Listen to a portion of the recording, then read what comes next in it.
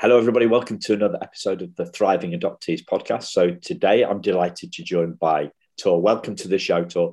Thank And you. thank you for making time for this. You're clearly a really busy lady, and it's taken us a while to do this, but I really appreciate you coming on. Well, thank you for And having me. stuff. Yeah, you're welcome. Brilliant. So could you introduce yourself to the listeners, please? Yeah, my name's Tor, and I'm here really with two roles. So, one is that I'm an adoptive parent, and the other is that I'm the chief executive of a charity called New Family Social, and that's a UK network of LGBT plus adopters and foster carers. Great. And we have a lot of people on the show who are, their passion for adoption has led them to do what they do professionally, and obviously that's where I'm coming from as well. So I feel that kind of that lived experience is really, really important, and when we find our niche, then we're kind of away. Is that the way that it worked for you? So I've always worked in charities and I've generally specialised in social exclusion. So I've worked in several LGBT charities. I've worked in HIV, domestic violence, homelessness, lots and lots of different social issues. And so I wasn't working in adoption when we started to talk about adoption. My partner is a woman and we got together, God, it's ages now. It's 21 years ago, incredibly, Wow. which puts a date on me as well.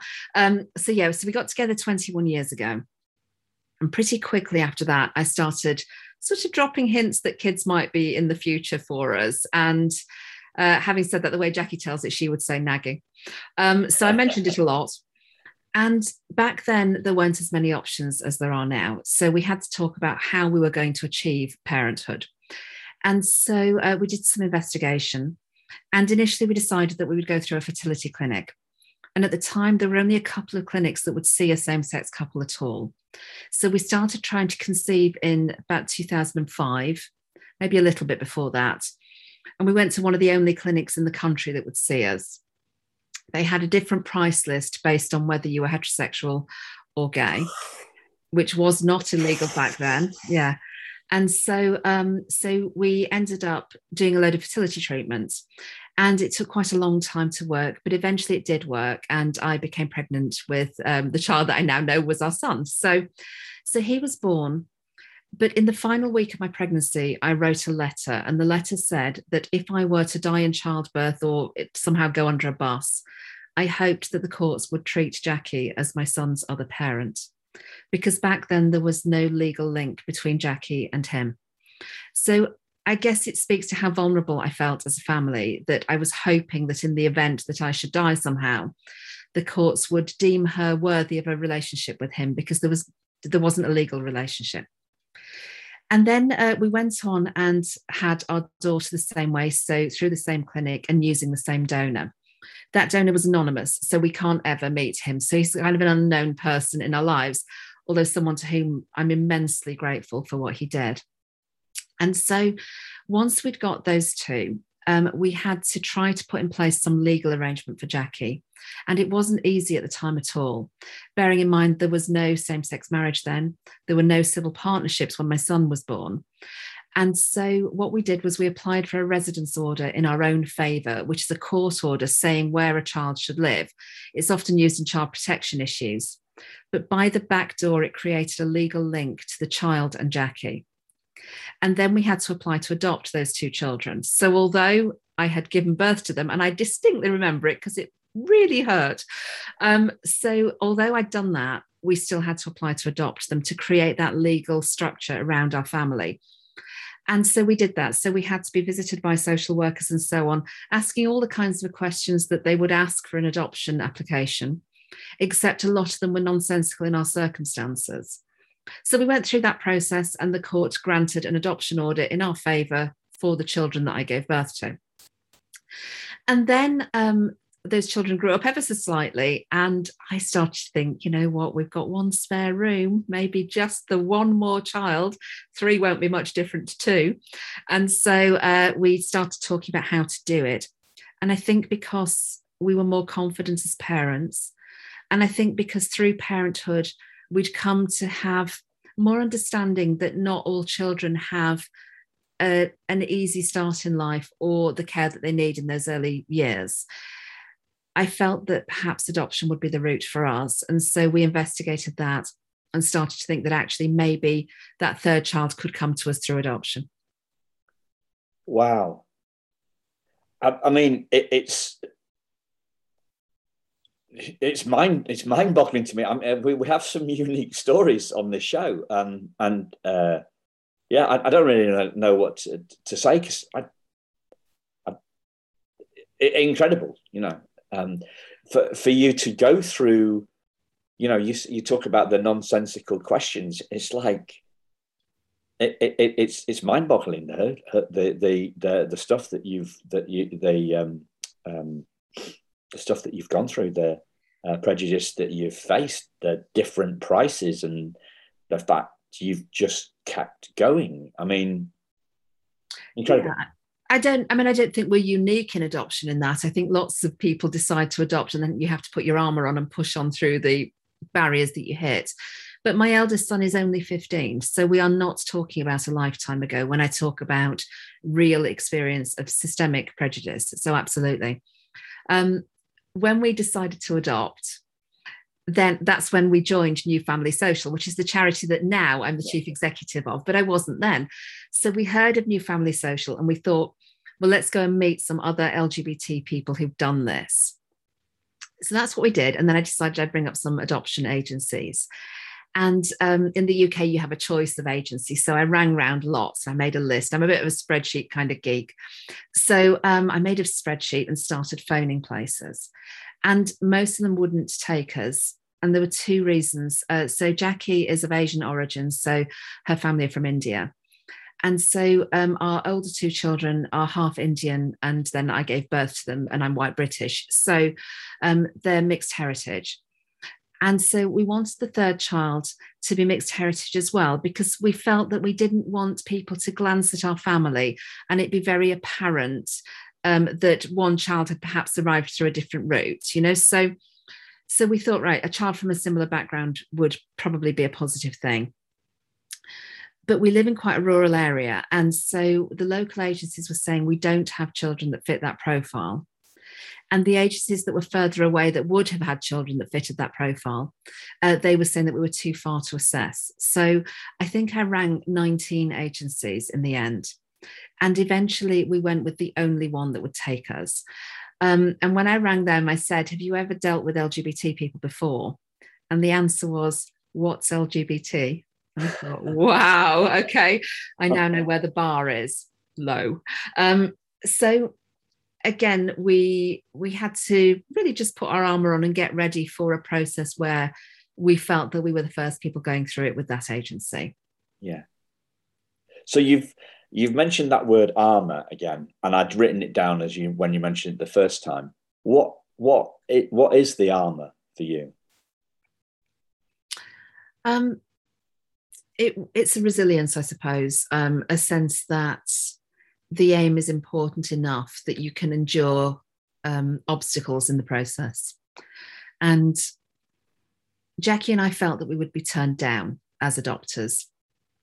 And we felt it for three reasons. So one was because we're a same-sex couple. And I thought they might approve us despite that, with despite being the key word.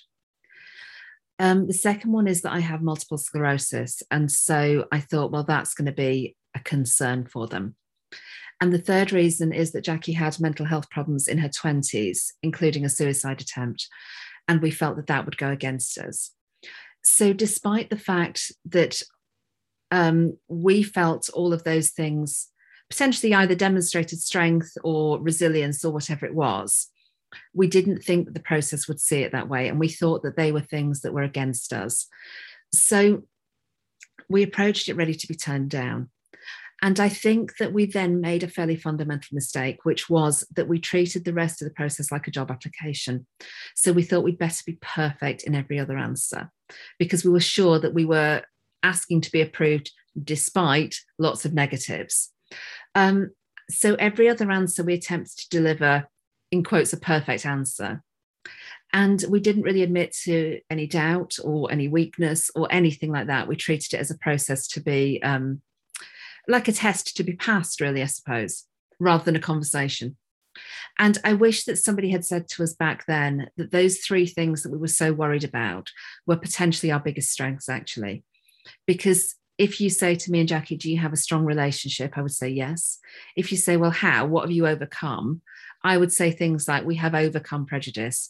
We have overcome my diagnosis with a potentially life-altering condition, and so on and so on. Now, that's proof, and that's what I would say to a friend, but I didn't feel I could say it to the system, the adoption system. I wish somebody had told me they were strengths, because we could have presented them in that way. And then I might have dared to admit nervousness or weakness or inability in some areas or whatever it was. And as it was, we didn't really admit to that. We treated it like a job application, which I wouldn't recommend to anybody. No. So fascinating there in terms of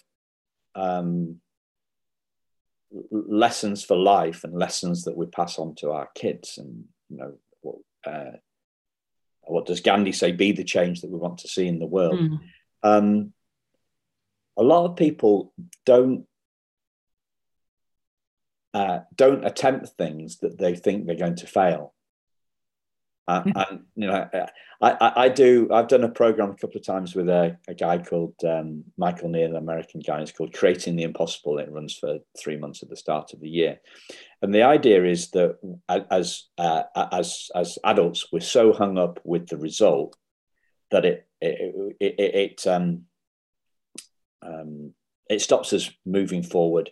You know, we are attached, not as in attached from an adoption perspective, but attached as in parent and child being attached, not that sort of attachment. I mean, like there's so much riding on what we do that we don't dare. Personally, we think that failing is going to make us a failure, so we don't do the stuff that we want to do because we think we're going to fail at it, and we think that's going to make us a failure, so we never really attempt. Yes. Now, you clearly aren't like that. I don't think that LGBT people can live that way, because in coming out at all, you have to say that the way that I am is different to perhaps what people expected and perhaps what people wanted. And certainly going back a little bit, you had to do that. So in coming out at all, you have stepped outside a mold, and you have already said, the system as is doesn't work for me. The expectations don't work for me. And I want to authentically be myself, which is why I'm telling you the following. And in doing that, you face fear. You face fear of rejection, and you face fear of letting people down and disapproval and all of those things. But actually, in facing those things, you come out the other side with certain skills. And I think that you can lean into those skills when you put yourself forward for other situations that involve being approved of or not.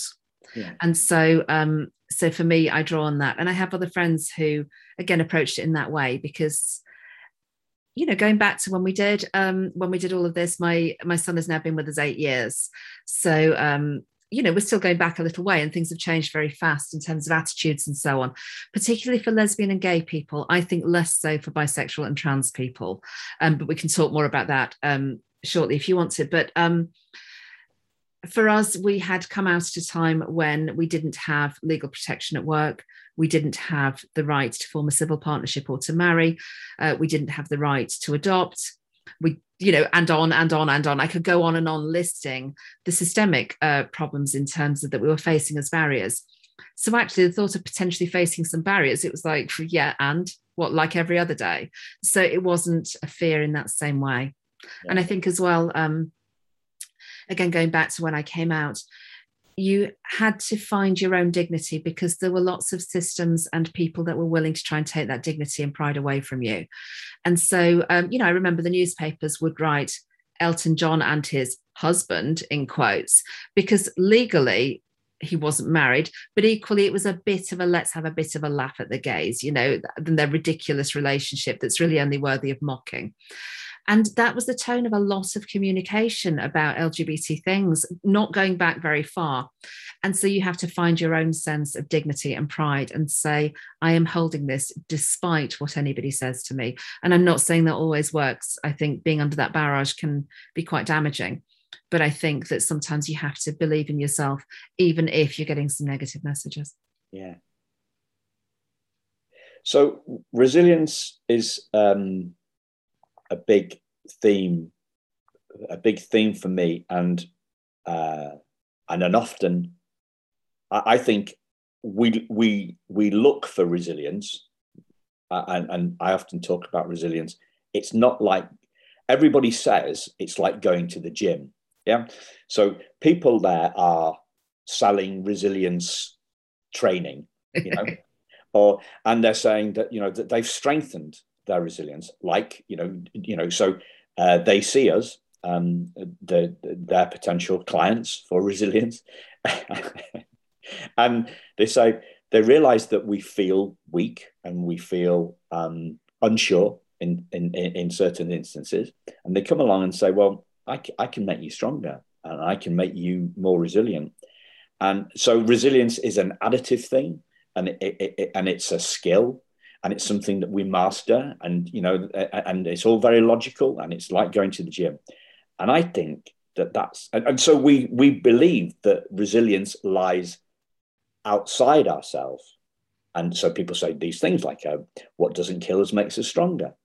Well, it does make us stronger, but it only makes us stronger by revealing the strength that we already had.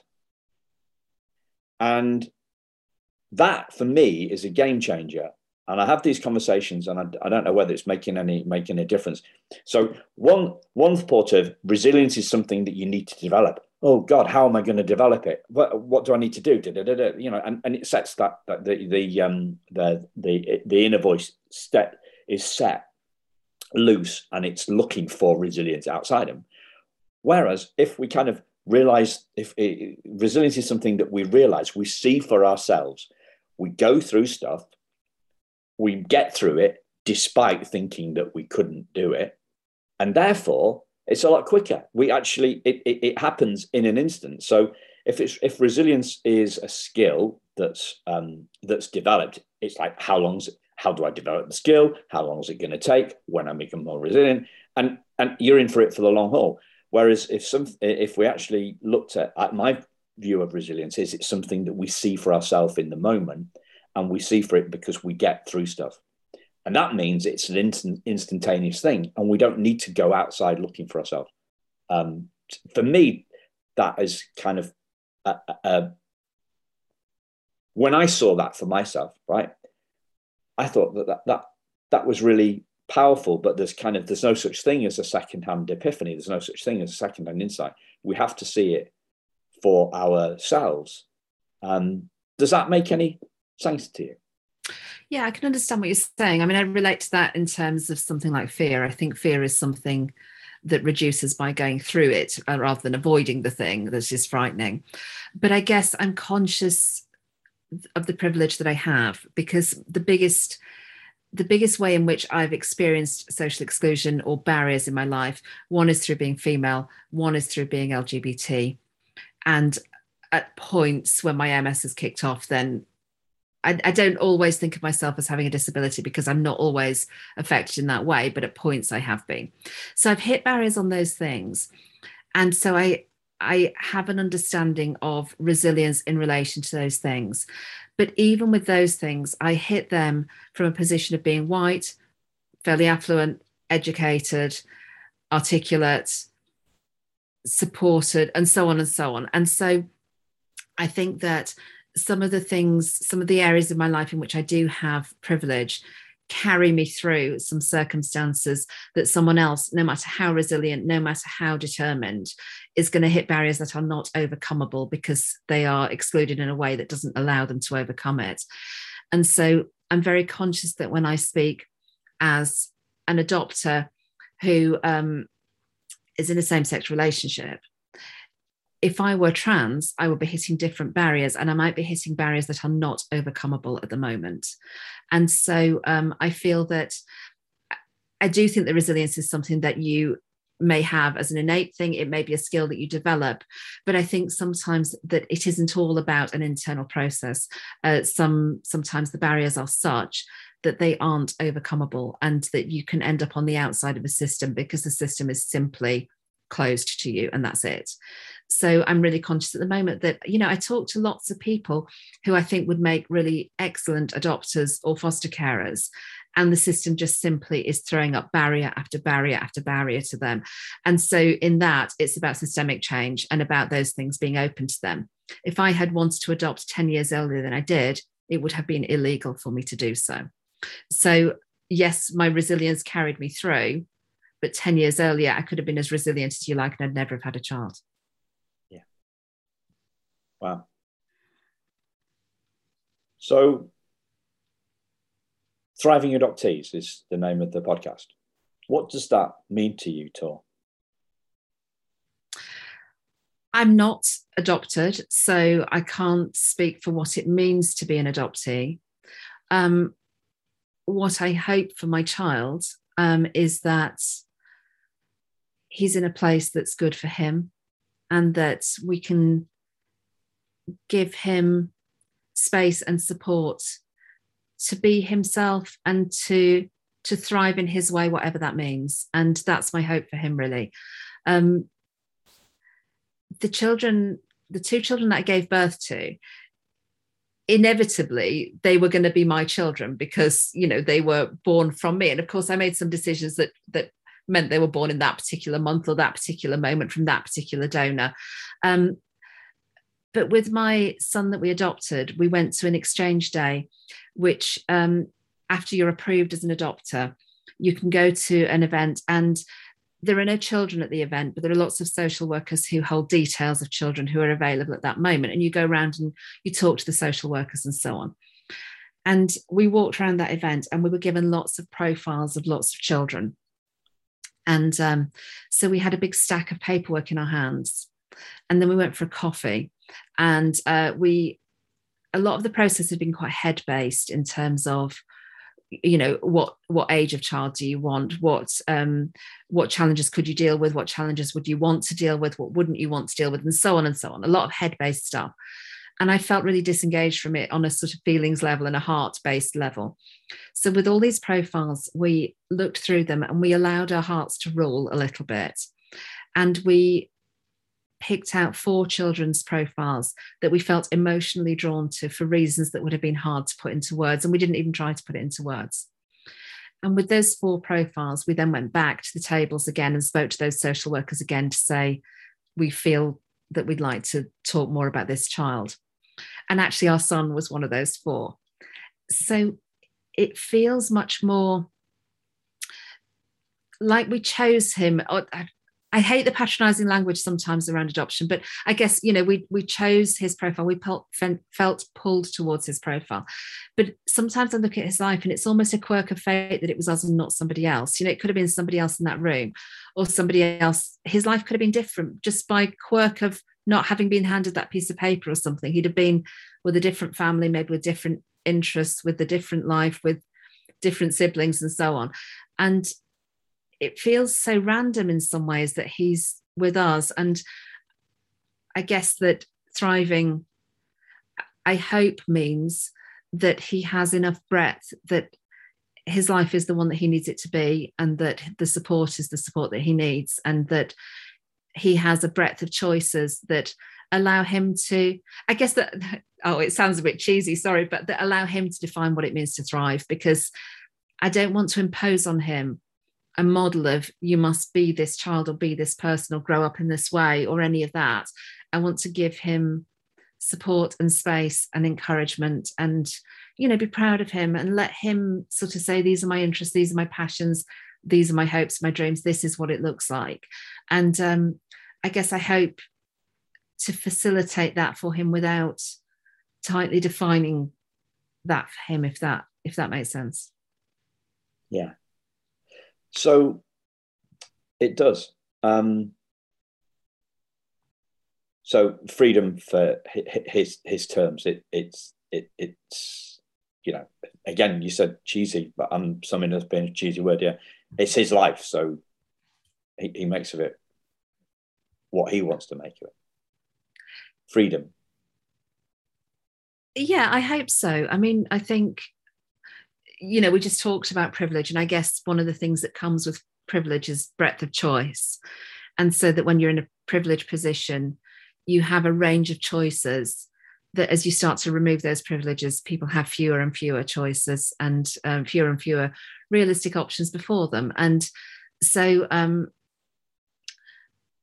I feel lucky that I have choices in my life, and that some of that is contributed to by that privilege and so on. And I hope that for my son, I can help him to access choices for his life. And that might be, choices around his hobbies and interests. It might be choices around how he processes his life experience. It might be choices about, what job he does, what relationships he forms and things like that. And I just think choice is quite liberating. And so I hope that I can help him have lots of different choices in his life and be proud of who he is and feel safe in who he is. And, I hope he just feels that that he's that we've got his back, I guess, in whatever he wants to be and however he chooses to define some of those things. And what does that mean for you, as a parent, as in your approach for your son and for all of your kids? What does it mean? What does it mean for you? What does that translate into how you raise your kids? I'm smiling because I tell my kids that I'm a really cool parent, and they tell me I'm not, but I definitely am. So you seem pretty cool to me. Thanks. It may just be that neither you nor I is actually cool in the eyes of young people these days. I don't know. So yes, our family is different straight off. So we have taken a very liberal approach to parenting because Jackie and I can hardly pretend that we conceived any of our children. We don't look like a, quotes, normal family in any circumstance. So in our family, Jackie and I are a same-sex couple. We have obviously 2 children conceived with a donor, 1 child adopted. 2 of my children are half Indian, 1 is half Pakistani. Jackie's background is Catholic religion. I'm atheist. One of our children has a Muslim background. So we are a mishmash. I don't know if you remember the old United Colours of Benetton adverts. Do you remember those where they would parade diversity? Yeah, well, again, that puts an age on you and I. But these adverts would parade diversity. And that's my family. It's like the United Colours of Benetton family. We have different surnames to each other. We're in big quotes, weird. And so we stand out. And my children from being tiny have been asked to explain to people how their family is structured. So, where's your dad? Why haven't you got a dad? How did 2 mums have a baby then? Why is your name different to one of your mum's names? And on and on and on and on. And so they are used to that. But in order to help them with that, we had to give them language around explaining their family. And if your child, so our eldest was donor conceived. And so we needed to give him language from tiny about his family, and that some people have 2 mums, and about where his dad was, that his dad was a donor, and so on from being tiny. So we never did a story of the stork brought you, or, mummy and daddy cuddled and then there was a baby, or any of that. We had to be very frank with our children about you were donor conceived, and what that means is that there was a man and he left some sperm at the hospital, and I went and had the sperm put into my uterus, and that's how you were conceived. And so we've been factual with them and open with them right from the start. We've also had to be really open with them on other social issues, if you like. And when my eldest was 5, a child in the park said to him, "I'm not going to play with you because you're brown." And it was something that I knew we would have to deal with, but I didn't expect to have to deal with it then. And Jackie has lived experiences of racism, but I don't. And so we were suddenly, in that moment, I was thrust as the parent that he was telling this experience to, into what's my answer? I now have to roll out my answer for this, that I thought we might have the luxury of more time. And it felt in that moment like I was bursting a bubble for him, because it was the first moment that I had to address with him that perhaps sometimes people will be prejudiced because of what you are. And that was hard. And so again, some of my children's lives have been defined by being Black and minority ethnic. They're defined by having two moms and so on. But actually, we laugh with our kids all the time about stuff. And so, we are strong. We are that resilient word again. We are proud of who we are. We get very, very little hassle, actually. So although I'm citing a couple of examples where we have, actually day-to-day life is just fine. We are well integrated into the community. On the odd occasion that we face problems, we tend to laugh about it. If it's a bigger problem, we will front it out. And so we do. And so we're honest and open with our kids. We chat about anything. They can come to me with anything. And we're cool parents, despite what my son says. So, yeah. Yeah. And have you been in the same community for a while? Yeah. So we moved to this village before we had kids. And we are quite literally the only gays in the village. And it's a fairly white area. It's a fairly small C and, in fact, large C conservative area. And so, yeah, we are a bit, we stand out, and that's fine. But actually, most of our life looks like just other parents. So the majority of our life is going, where was that letter for school? I don't know where your trainers are. No, I can't find this. Your PE top's still wet because you didn't give it to me in time. That is the majority of what we do. Then there's a bit more, which is about adoption. And so some of our parenting is actually adoption specific. And it's about understanding that actually for one of our children, that foundation was not a secure one. And so probably 90% of our parenting is, where's your PE top? 5% of our parenting is adoption specific, and 5% of our parenting is LGBT specific. So actually put me in a room of parents and I'll have 90% of it in common with them. Put me in a room of adopters, we're now at 95%, and put me in a room of LGBT adopters and we're now at 100% of stuff that my life resembles theirs. So actually we're great mates with our next door neighbours who are a heterosexual couple, and our lives resemble each other. I would say to them, my kid is driving me up the wall with this issue. And they go, oh my God, my kid is also driving me up the wall with the same issue. And that's great. But we do sometimes seek that support on the other two parts. And that for us is where New Family Social came in long before I worked there, because we could talk to other LGBT people who'd adopted kids and we could say, how are you addressing this? How are you doing that? How are you explaining this? And in some ways, there are parts of that where you just breathe and you know that these people get it. Yeah. We live in a similar village, and we've been here 20 odd years as well. And yeah, there are some gays in our village. And do you live in my village? Yeah, two guys. They're great. They're great guys. You kind of. The reason I asked you about the time in the community is because obviously that if you've the roots, like we're buddies with a lot of people in our village, and a lot of people in our village, because again they're little C and big C, so conservative. A lot of them are little C conservative here. They've been here a long time, like we've been here a long time. And, so I've lived in four, apart from being at college, I've only lived in 4 houses in my life, all within about 15 minutes drive of one another. So those kind of roots and that familiarity and being known, I guess, makes people more trusting, less questioning, there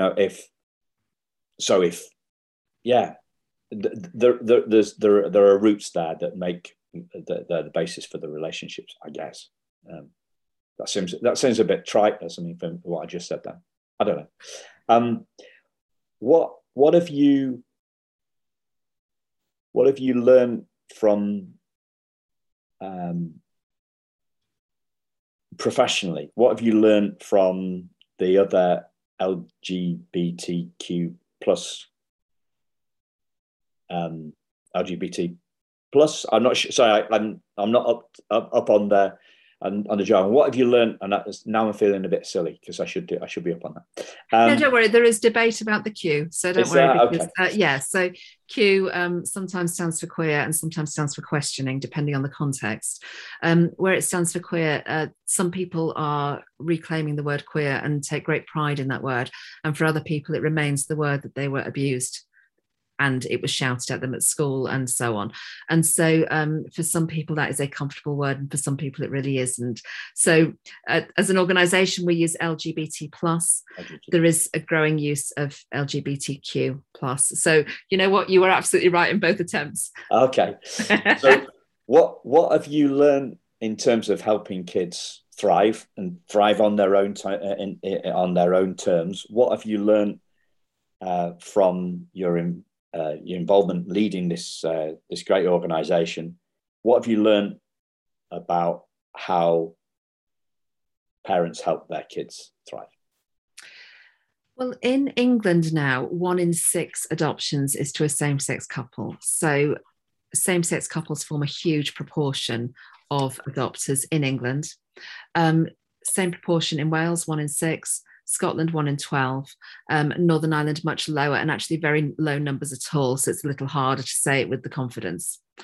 But as a community, same-sex couples form a huge part of that. And I'm saying that very carefully because this is not a count of LGBT people. It's a count of same-sex couples, but 1 in 6 in England. Some of the stuff that I've learned professionally, some of the things that we know, one is that LGBT people can bring specific strengths to adoption. And that's around resilience, around wrestling with your own identity, around advocating for yourself. And these are all skills that LGBT people are likely to have developed. The other thing that we know is LGBT people are willing to consider adopting a wider range of children than heterosexual people are willing to consider. And so as a pool of potential adopters, there is a breadth to the children that people are willing to consider.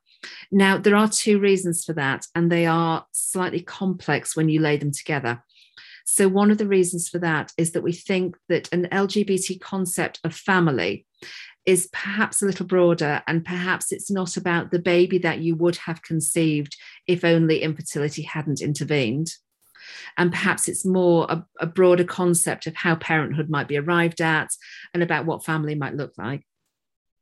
But the flip side of that is that we think sometimes LGBT people will present as willing to adopt a wider range of children because in the past they might have been considered only for children with particularly high levels of need.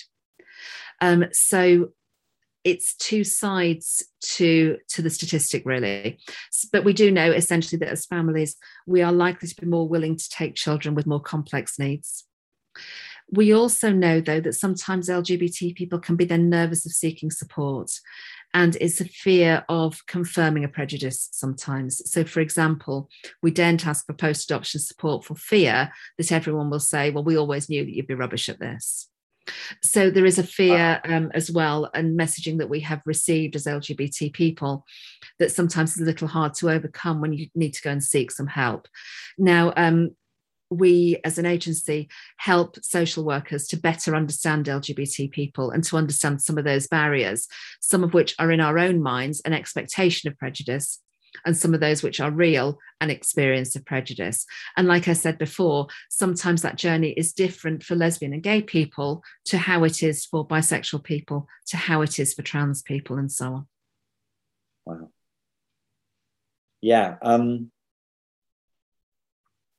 The identity piece then that you mentioned, you talked about the specific strengths. How does that how does that help, or how do you the thing is, people talk a lot about this kind of modeling And we're back to the Gandhi, be the change that you want to see in the world. So that by being resilient, kids seeing their parents as resilient, and then they're going to be more resilient themselves because they've got you as role models. What does that make any? Am I oversimplifying that? Is that making any sense? How do you transfer? How do you raise resilient kids? How do you help kids be sure in their identity? What is it? So I've got an adoptee's perspective on this. I don't have an adoptive parent's perspective on this. And I ask this question, whoever I'm interviewing, because this is about parenting, not sexuality, in my view. This is about how do we raise more resilient kids? How do we help our kids be stronger in their self-identity? How do we help them be happy in their own skins? What is it that you've learned around these areas? I mean, one of the big things that I've learned as a parent is that I'm making it up as I go along, and that every challenge that we hit, I'm attempting it in the best way I can, sometimes with professional support, sometimes with research, and sometimes because the challenge arrived at my feet before I was ready for it, So I can say what I'm doing, but I can't say whether it's successful. My son himself one day would be able to tell you whether it was. I am honest with my children, even if the information is hard to hear. Gently honest at times, but honest, because I personally think that fear is sometimes harder to deal with than reality. So I try to be honest. And I tell them that I'm being honest with them. I tell them they can ask me things and I will give them an honest answer, even if it's hard. So, for example, a relative was very poorly, and we were talking about the relative's illness, and I was saying to them, at the moment, the doctors don't think that this person is going to die. But if that changes, if you want me to, I will tell you that when I know it. And if you want me to, then that's what I'll do. And they said, yes, they did want to know that. And so as hard as that is, it was about giving them some certainty that they didn't have to fear that person was dying right now, because if that became the information, then I would share that with them. So I try to be honest. I try to verbalize things around acceptance and so on. So not just sort of think, well, my kids know that they're accepted. I think the older two have an advantage because they have had a much more straightforward start in life. For my younger child, I verbalize things like, I love you exactly as you are. And, you are lovely to me. And I think you're brilliant exactly like you are. And lots of things like that I try to verbalize and not take it as read that he knows. I talked to him, particularly when he was littler. One of the things that we were told was that his concept of relationships is very fragile. So he feels that, for example, if he's in trouble for something, that the entire relationship is severed, that it is not resilient enough to survive any sort of blip, where the older two can misbehave and they know that this is a rock solid relationship, that it's not going anywhere no matter what they do. But for my youngest, he doesn't have that certainty. And so when he was very little, I would talk to him about like a rope that joined our hearts together, and that it was so strong that nobody could ever cut through it, to try to give him sort of a visual image for that relationship being so strong that it was unseverable. And sometimes if he was getting very upset, which for him always involves fear, I would talk to him about the rope is very strong and nobody can ever cut through it. And so I don't know. And I don't know if I'm doing it right. So that's what I do. I try to give breadth of the words that he uses to describe his experience. He talks about having 3 mums, which is me, Jackie, and his birth mum. And that's fine. So I wouldn't attempt to do anything with that language, I'm fine with that. He has half siblings who are adopted elsewhere, which he sometimes calls his sisters and brother and sometimes calls them something else, like half siblings or whatever. And again, I let him work with that language. I let him figure out what he wants to call this relationship and stuff. And I'm there if he wants to talk about it. But equally, I don't want to dive in and go, well, actually, they're actually your half siblings. These aren't my relationships, they're his. And I don't know, I just try to give acceptance and encouragement and tell him how proud I am and things like that. So I don't know. Who knows if I'm doing it right? I hope so. I hope I'm not doing anything wrong, but I think time will tell. And I'm really loath to sort of speak for him on what works and what doesn't, because what my hope is that when he's an adult, I can say to him that the choices that we made at various points were always with his interests in mind and always were with the best information that we could access at the time and motivated by love and care and hope that his life will be fine, whatever that looks like. And I hope that when he's an adult, he looks back and says, yeah, great, you were cool. I knew you. I know I'm cool, but whatever. But I hope that that's enough. And I guess we'll see. Wow, this is incredible stuff, Tor. Really is. Like it's hard to see the picture when we're in the frame, right? You know what I mean yes. by that? Yeah. I thought you were tearing up a bit. Just don't tell anyone. I'm meant to be well told. Well, I'm from Yorkshire. I'm hard. Okay. So I'm from Yorkshire as well. Yeah? Oh, are you? Okay. I'd kind of heard it and I respect your privacy on this stuff, right? So I'm from a little village called.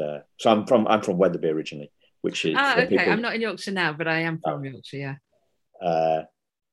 So yeah. It's halfway between London and Edinburgh for ease, roughly. To the audiences from we have a lot of listeners from the US. 50% of them from the US. Yeah, I was tearing up as well. Okay. Yeah, do you know? I don't know. It's my hope. It's my hope for him that he knows that he's very much loved and very much wanted and very much accepted, and that's really my biggest hope for him. And I don't mind what path he wants to take. I really don't. I just hope that it's as easy as it can be, and I do as well know that I can't necessarily love away all the challenges that he will have. And as much as I want to sort of put my arms around him and make it fine, I sometimes can't. And there are some things that all we can really do is face it together. And when my eldest experienced that racism in the park when he was tiny, I did a whole lot of thinking about that. And I thought afterwards, I can't make that not be an issue in his life. I can't, but I can walk it with him to the extent that I can. And that's what I think with my youngest, that as we face any challenges that are ahead, and as he comes to terms with, more and more of his own story, all I can say is that I'm next to him on that path. And, that he doesn't have to face those things on his own, really. And that's the best that I can say. I can't say I know the answers, and I can't say that I can make it different to what it was, because it is what it is. His life is what it is. And he's just not going to be on his own with any of it. He's got a team. And so, again, sometimes that's something that I verbalize with him, is that, I'm on your team no matter what. And so I guess I hope that's enough. So, yeah. And now I've lost my tough image.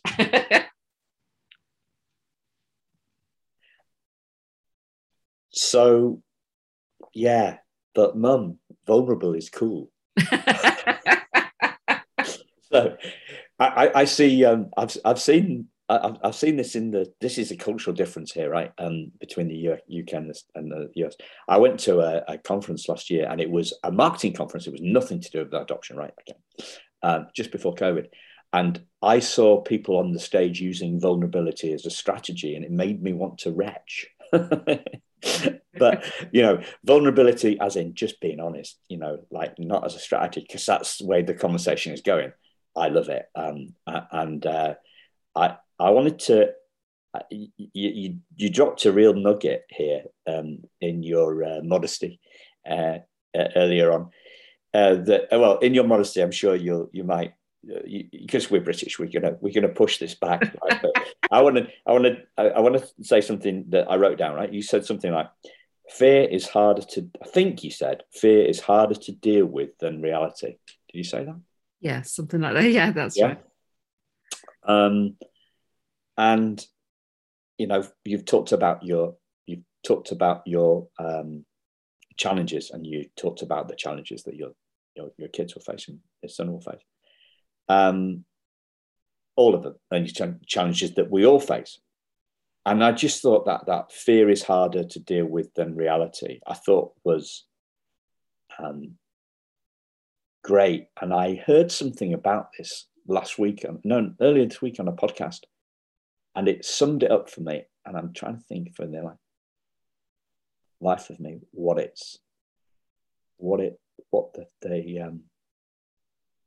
now I'm feeling silly because I can't remember what.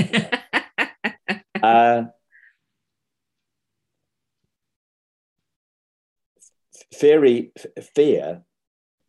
is about the future, usually about the future. Yes. Pretty much always about the future. It's not about the present. And I guess for kids that have come from tough places, right? So I was doing the sums, and I think, you said your son's 15 and he's been with you for 8 years. So no, so sorry, my eldest is 15, which is my donor conceived child. My youngest is 9. Right. Okay. So kids that have come from hard places, their fear may be related, like is a memory of the past. So sometimes fear is a memory of the past. Sometimes fear is concern about the future. But most of the time, for most of us, it's nothing to do with the present. Yes. Yes, absolutely. And I think when we're talking about things from the past as well, I think shame is often entwined with that. The things that make us feel sick from the past can be about shame. And again, I'm aware that children who've been adopted can take on shame very easily, and that they will own shame that should never be theirs. And so, again, I try to verbalize that with my son to some extent, not quite as starkly as I've just said it, but not now speaking about my own son's background, but speaking more generally. Some of the reasons that children are adopted are around things like neglect or abuse or sexual abuse or exploitation or all of these things. And the victims of these things can feel immense shame about what happened and about the strategies that they used to cope. And I don't want to appropriate that experience because I don't have that experience, but I think that sometimes for LGBT people, we have also been taught that the things that we feel and hope for are shameful things, and that shame is an appropriate response to feeling like we do, or being, so as a woman being attracted to women, that is a shameful thing, and that you should carry that shame and you should hide that disgusting aspect of yourself. And so for LGBT people who have a lived experience of processing shame and the requirement to perform shame in the face of things that shouldn't be about shame, I think that gives some level of insight. And like I say, I don't want to appropriate horrendous experiences like having lived through abuse or sexual exploitation or whatever, but I do think that something about having lived an experience that you are told is your fault and that you're told is a shameful thing can allow you an approach that's perhaps gentle around shame and that knows how much shame can sting and hurt and so on. And with you saying about fear is about the future, I think you're right that, what we lay awake at night, my dad calls it the hour of the wolf. I don't know if that's widely used expression or not, but the hour of the wolf is when it's very, very dark and you're listening out for the wolf. And that hour of the night when you're most worried about stuff. And it's about what could happen. This could happen, that could happen. What if this happens? And again, I think living in the now and saying, we're fine, it's all okay, we're all right. That's quite a nice thing. Yeah. I heard something on this yesterday. I was chatting to a adoption professional, a therapist in the States, and she was talking about monkey chatter. And, I have the hour of the wolf, right? I wake up early thinking about stuff, how am I going to get more listeners to my podcast and all that sort of stuff, when I'm going to make any money out of it, and my wife stopped telling me off for doing stuff that I'm not making money on, all that sort of stuff, right? And I'm laughing about it. But I tell you what, hour of the wolf, 2 o'clock. Oh yeah, it's big then. Yeah, it's that. But there's there's the hour of the wolf, or there's the monkey chatter, and I kind of I prefer the monkey chatter. Do you know what I mean? That's not quite as ominous. I remember. Do you remember playing Murder in the Dark as a kid? Do you remember Murder in the Dark? So it's a party game, and there's one of the kids is designated as murderer. I don't know, whether this still goes on. I'm 54. Do people play this game? One kid is designated the murderer. That's great, isn't it? There's no shame associated with being a murderer in this game, and so you switch the lights off, and then the murderer's gonna touch somebody, not actually murder them, just touch them, and it used to scare the bejesus out of me. Right? So that's what came to mind. I'd rather be. I'd rather refer to the monkey chatter, the wolf the wolf stuff sounds pretty scary to me. I think we were talking about limiting beliefs. I was talking to this lady about limiting beliefs, and she was talking about monkey chatter. And I said to her, well, that's great. This is Hilary Merrifield. She's been on the show. She was saying, I was talking about limiting beliefs, and I said, is the idea that limiting is the belief that there is such a thing as limiting belief itself a limiting belief? When we're looking to let it go, as the woman sings in Frozen, we're looking for the it. We're looking to substantiate the fear. So I used to, and I still sometimes do, worry about worrying. But I would never describe myself as having anxiety. Do you see what I mean? Yes. But there's some stuff for me. I loved what you're talking about. You're talking about your son's vocabulary and the way that he refers to his relatives, and that you don't change that. Because when I had a coach, a business coach, who used to she used to pick me apart on little things like that, and it's just like, sorry, this is trivia. Oh well, your language. What's your language, Simon? And I'm thinking, no, I mean, that's going nowhere. Can we deal with the matter in hand? It doesn't matter. Well, I'm from Yorkshire, so we call a spade a spade. But let's not have the debate about whether you could call them shovels, and let's deal with the matter at hand rather than this frivolous stuff in this conversation that I was having about the thing. Go deeper, or into the subject, not deal with the vocabulary. And it's negating when we say to other people, mind your language, or pull them apart on the vocabulary, and it's going to break the empathy in the middle of that conversation. So yeah, and I agree with that. When so my eldest son at secondary school, again, experienced some racism from another child. I'm making it sound that this has been a very common theme, and it hasn't, but it did come up again for him in secondary school. And as part of us dealing with that, there were several meetings with the school and so on. And at one bit, I was chatting to my eldest son about it. and he was upset and he was angry and he was humiliated and hurt by what had gone on. And he turned to me and really angry said, "You will never know what this feels like." And he was right, but it was really, really hard to hear. And I guess that I'm conscious of that as well with my youngest, that I will never know what it feels like to have been adopted. And I'm really wary of defining that experience for him. So I want to, like I said, I want to be there for him. But in terms of what significance that has and how he refers to it and what language he uses and what part of his identity that forms or doesn't, I really do think that's a journey that's his, that I can support him with, but I can't feel it for him or anticipate how it'll feel or really even define it for him, because I think in doing that, I'm taking it as if it's mine and it isn't. And so I might have experiences that have some parallels with that, and I might be able to draw on those with him if he wants me to, but I'm really loath to speak for him and say, it will be this, use this language, say it like that, identify in this way or don't, or whatever it is. So I guess it's just giving him some breadth for that journey. And I don't mind if he later feels that being adopted is a core part of his identity.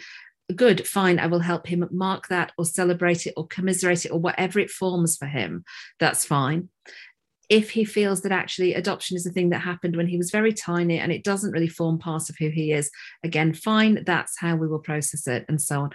If he wants to meet birth family, I will support him to do it. If he doesn't, I will support him not to do it. And all of those decisions, I think, are his with my support, but not mine. And so I guess that's the approach that I'm taking. And again, who knows? Let's hope it's right. I guess we'll find out. Yeah.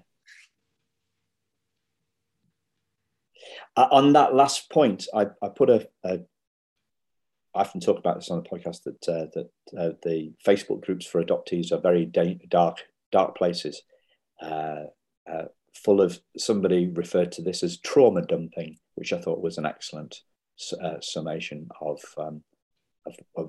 what happens in some of these groups. I put a post in a Facebook group saying, adoption is something that happens to us; it doesn't define us. And I got 120 likes, 20 loves, and I don't know, 10 hates or whatever, and 15 really, really angry comments. How dare you? Which I thought was an interesting way to kind of sum it up. And I also, I saw an adoptive parent, a potential adoptive parent, came into one of these groups and said, I came into this group to see what you guys, how you guys are. And frankly, I'm put off being an adoptive parent because of the stuff that I see going on in this group. And I put on there, would just be careful about, who you listen to, because these groups tend to be dark places. So don't let that, be careful. Be careful of be careful where you get your data from, really. Yeah, of course. I guess any support group will attract people who need support. And so by definition, they are not a cross section of all of those people. They are the people within that subset who need support. And so indeed, but I can understand that when Jackie and I were talking about should we adopt, we obviously went online and, did a load of research and did a load of reading. And again, we tended to be bumping into the stories of where people were really, really struggling and where it was really, really hard, and children with massive levels of unmet need. And it was scary and it was off-putting. And it's really hard now to balance that, because those stories are real and those families are really struggling, and any one of us could be that family. And so in one sense, it's really important that those stories are out there, but it becomes defining, and it's very hard to see that actually not all the stories are like that. And the people for whom things are largely fine and largely straightforward, or where it forms some part of their life, but not all. Why would you go on a forum and post that? If we're having a great time, I don't go on a forum and post anything. When I do go on a forum, it would be because something was a sticking point and I was looking for support, advice, help, whatever it was. Yeah. I see a lot of when the trauma dumping happens, see a lot of people joining in and pulling people further, validating that trauma, and actually pulling them further down the rabbit hole, the trauma rabbit hole. And I've been down that trauma rabbit hole, not very far down. I could still see some light. I can still turn around occasionally, occasionally I could turn around and I can see light at the end of the tunnel. These people, a lot of the people, just get dragged further and further, and it's a dark place. It's a dark place, and very tricky, very tricky. Changing the subject completely, what would you like to call this episode? Oh no, the pressure's on now. Wow. That's a funny name for an episode. Oh gosh, I don't know. I'm often defined externally as an LGBT adopter. It's not always how I think of myself, but something about that would be fine. I don't know. Tough on the outside, squishy on the inside, something like that. That would sum it up. I don't know. Okay.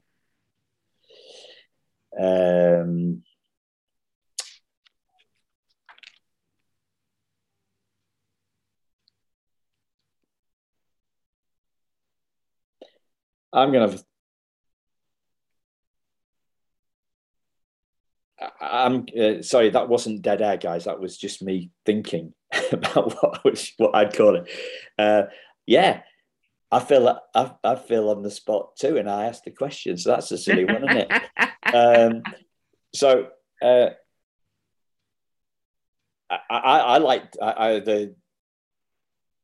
I think I'm going to go with your quote. Fear is harder to deal with than reality. Yeah. Okay. Well, that's true too. Because otherwise, sorry. I was checking somebody else's podcast, a great somebody that has far more listeners than me, and they had really short titles. Because when you look at iTunes, most of the people look at my podcast, listen to my podcast on iTunes. iTunes only displays like a few words. So, fear is harder to deal with than reality might not fit in the things, but we want the truth about what the show is, and otherwise, we could put. I've had plenty of episodes called Resilience and Identity or Coming Through Stuff, but I do think that your life has been and continues to be a master stroke of a master class in resilience, Tor. Well, thank you. I mean, it's very kind of you to say, but we really are just pretty normal, and stuff pulls us up, gets us down, whatever. But you get on through. I find chocolate helps quite a lot. Okay. Milk or dark? Oh, anything, but not with nuts in. I mean, really, nuts and fruit do not belong in chocolate. So if anybody's ever near Wetherby, they need to check into the candy shop. It was a fine chocolate emporium. I used to work there 40 odd years ago. It's not quite as good as it used to be, but yeah, Cadbury's mini eggs were my sweet candy, as Americans would say, to eat whilst I was on £1.50 an hour.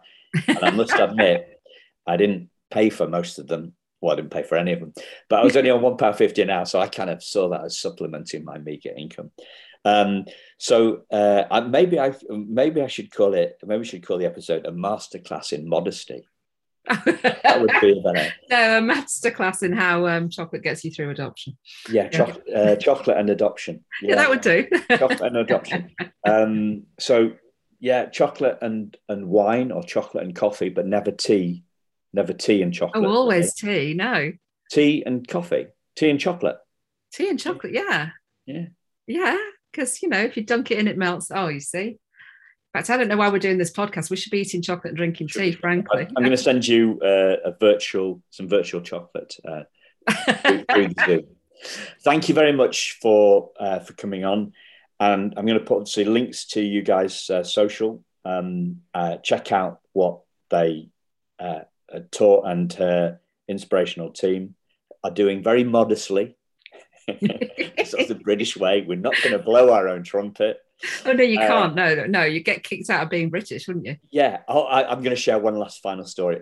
So I was in Rome a few years ago with my wife and another couple, and we got talking to an American guy, and the American guy was in with what you're doing in Rome. He said, "Oh, well, I'm doing a tour of Europe, and I've just come from I've come from Ireland. Oh, what have you been doing in Ireland?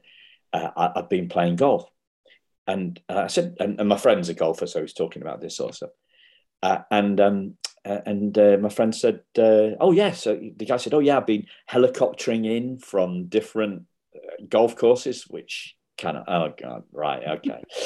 We should have known from that. And my friend said, "Oh, so you're pretty good at golf?" And the American guy said, "Yeah, I am actually."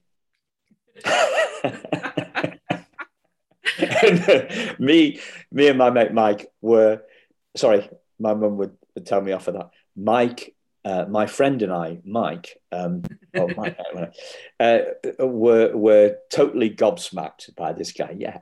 And that was kind of pretty much the end of the conversation, because we couldn't do with his lack of modesty, blowing his own trumpet. It's not the British way, and it's definitely not the Yorkshire way. Thanks a lot for coming on the show, and listeners, do check out what Tor's about, and the show notes link to her organisation and the socials. And thank you very much for coming on the show, Tor. It's been wonderful. Thank you. Thank you so much for having me.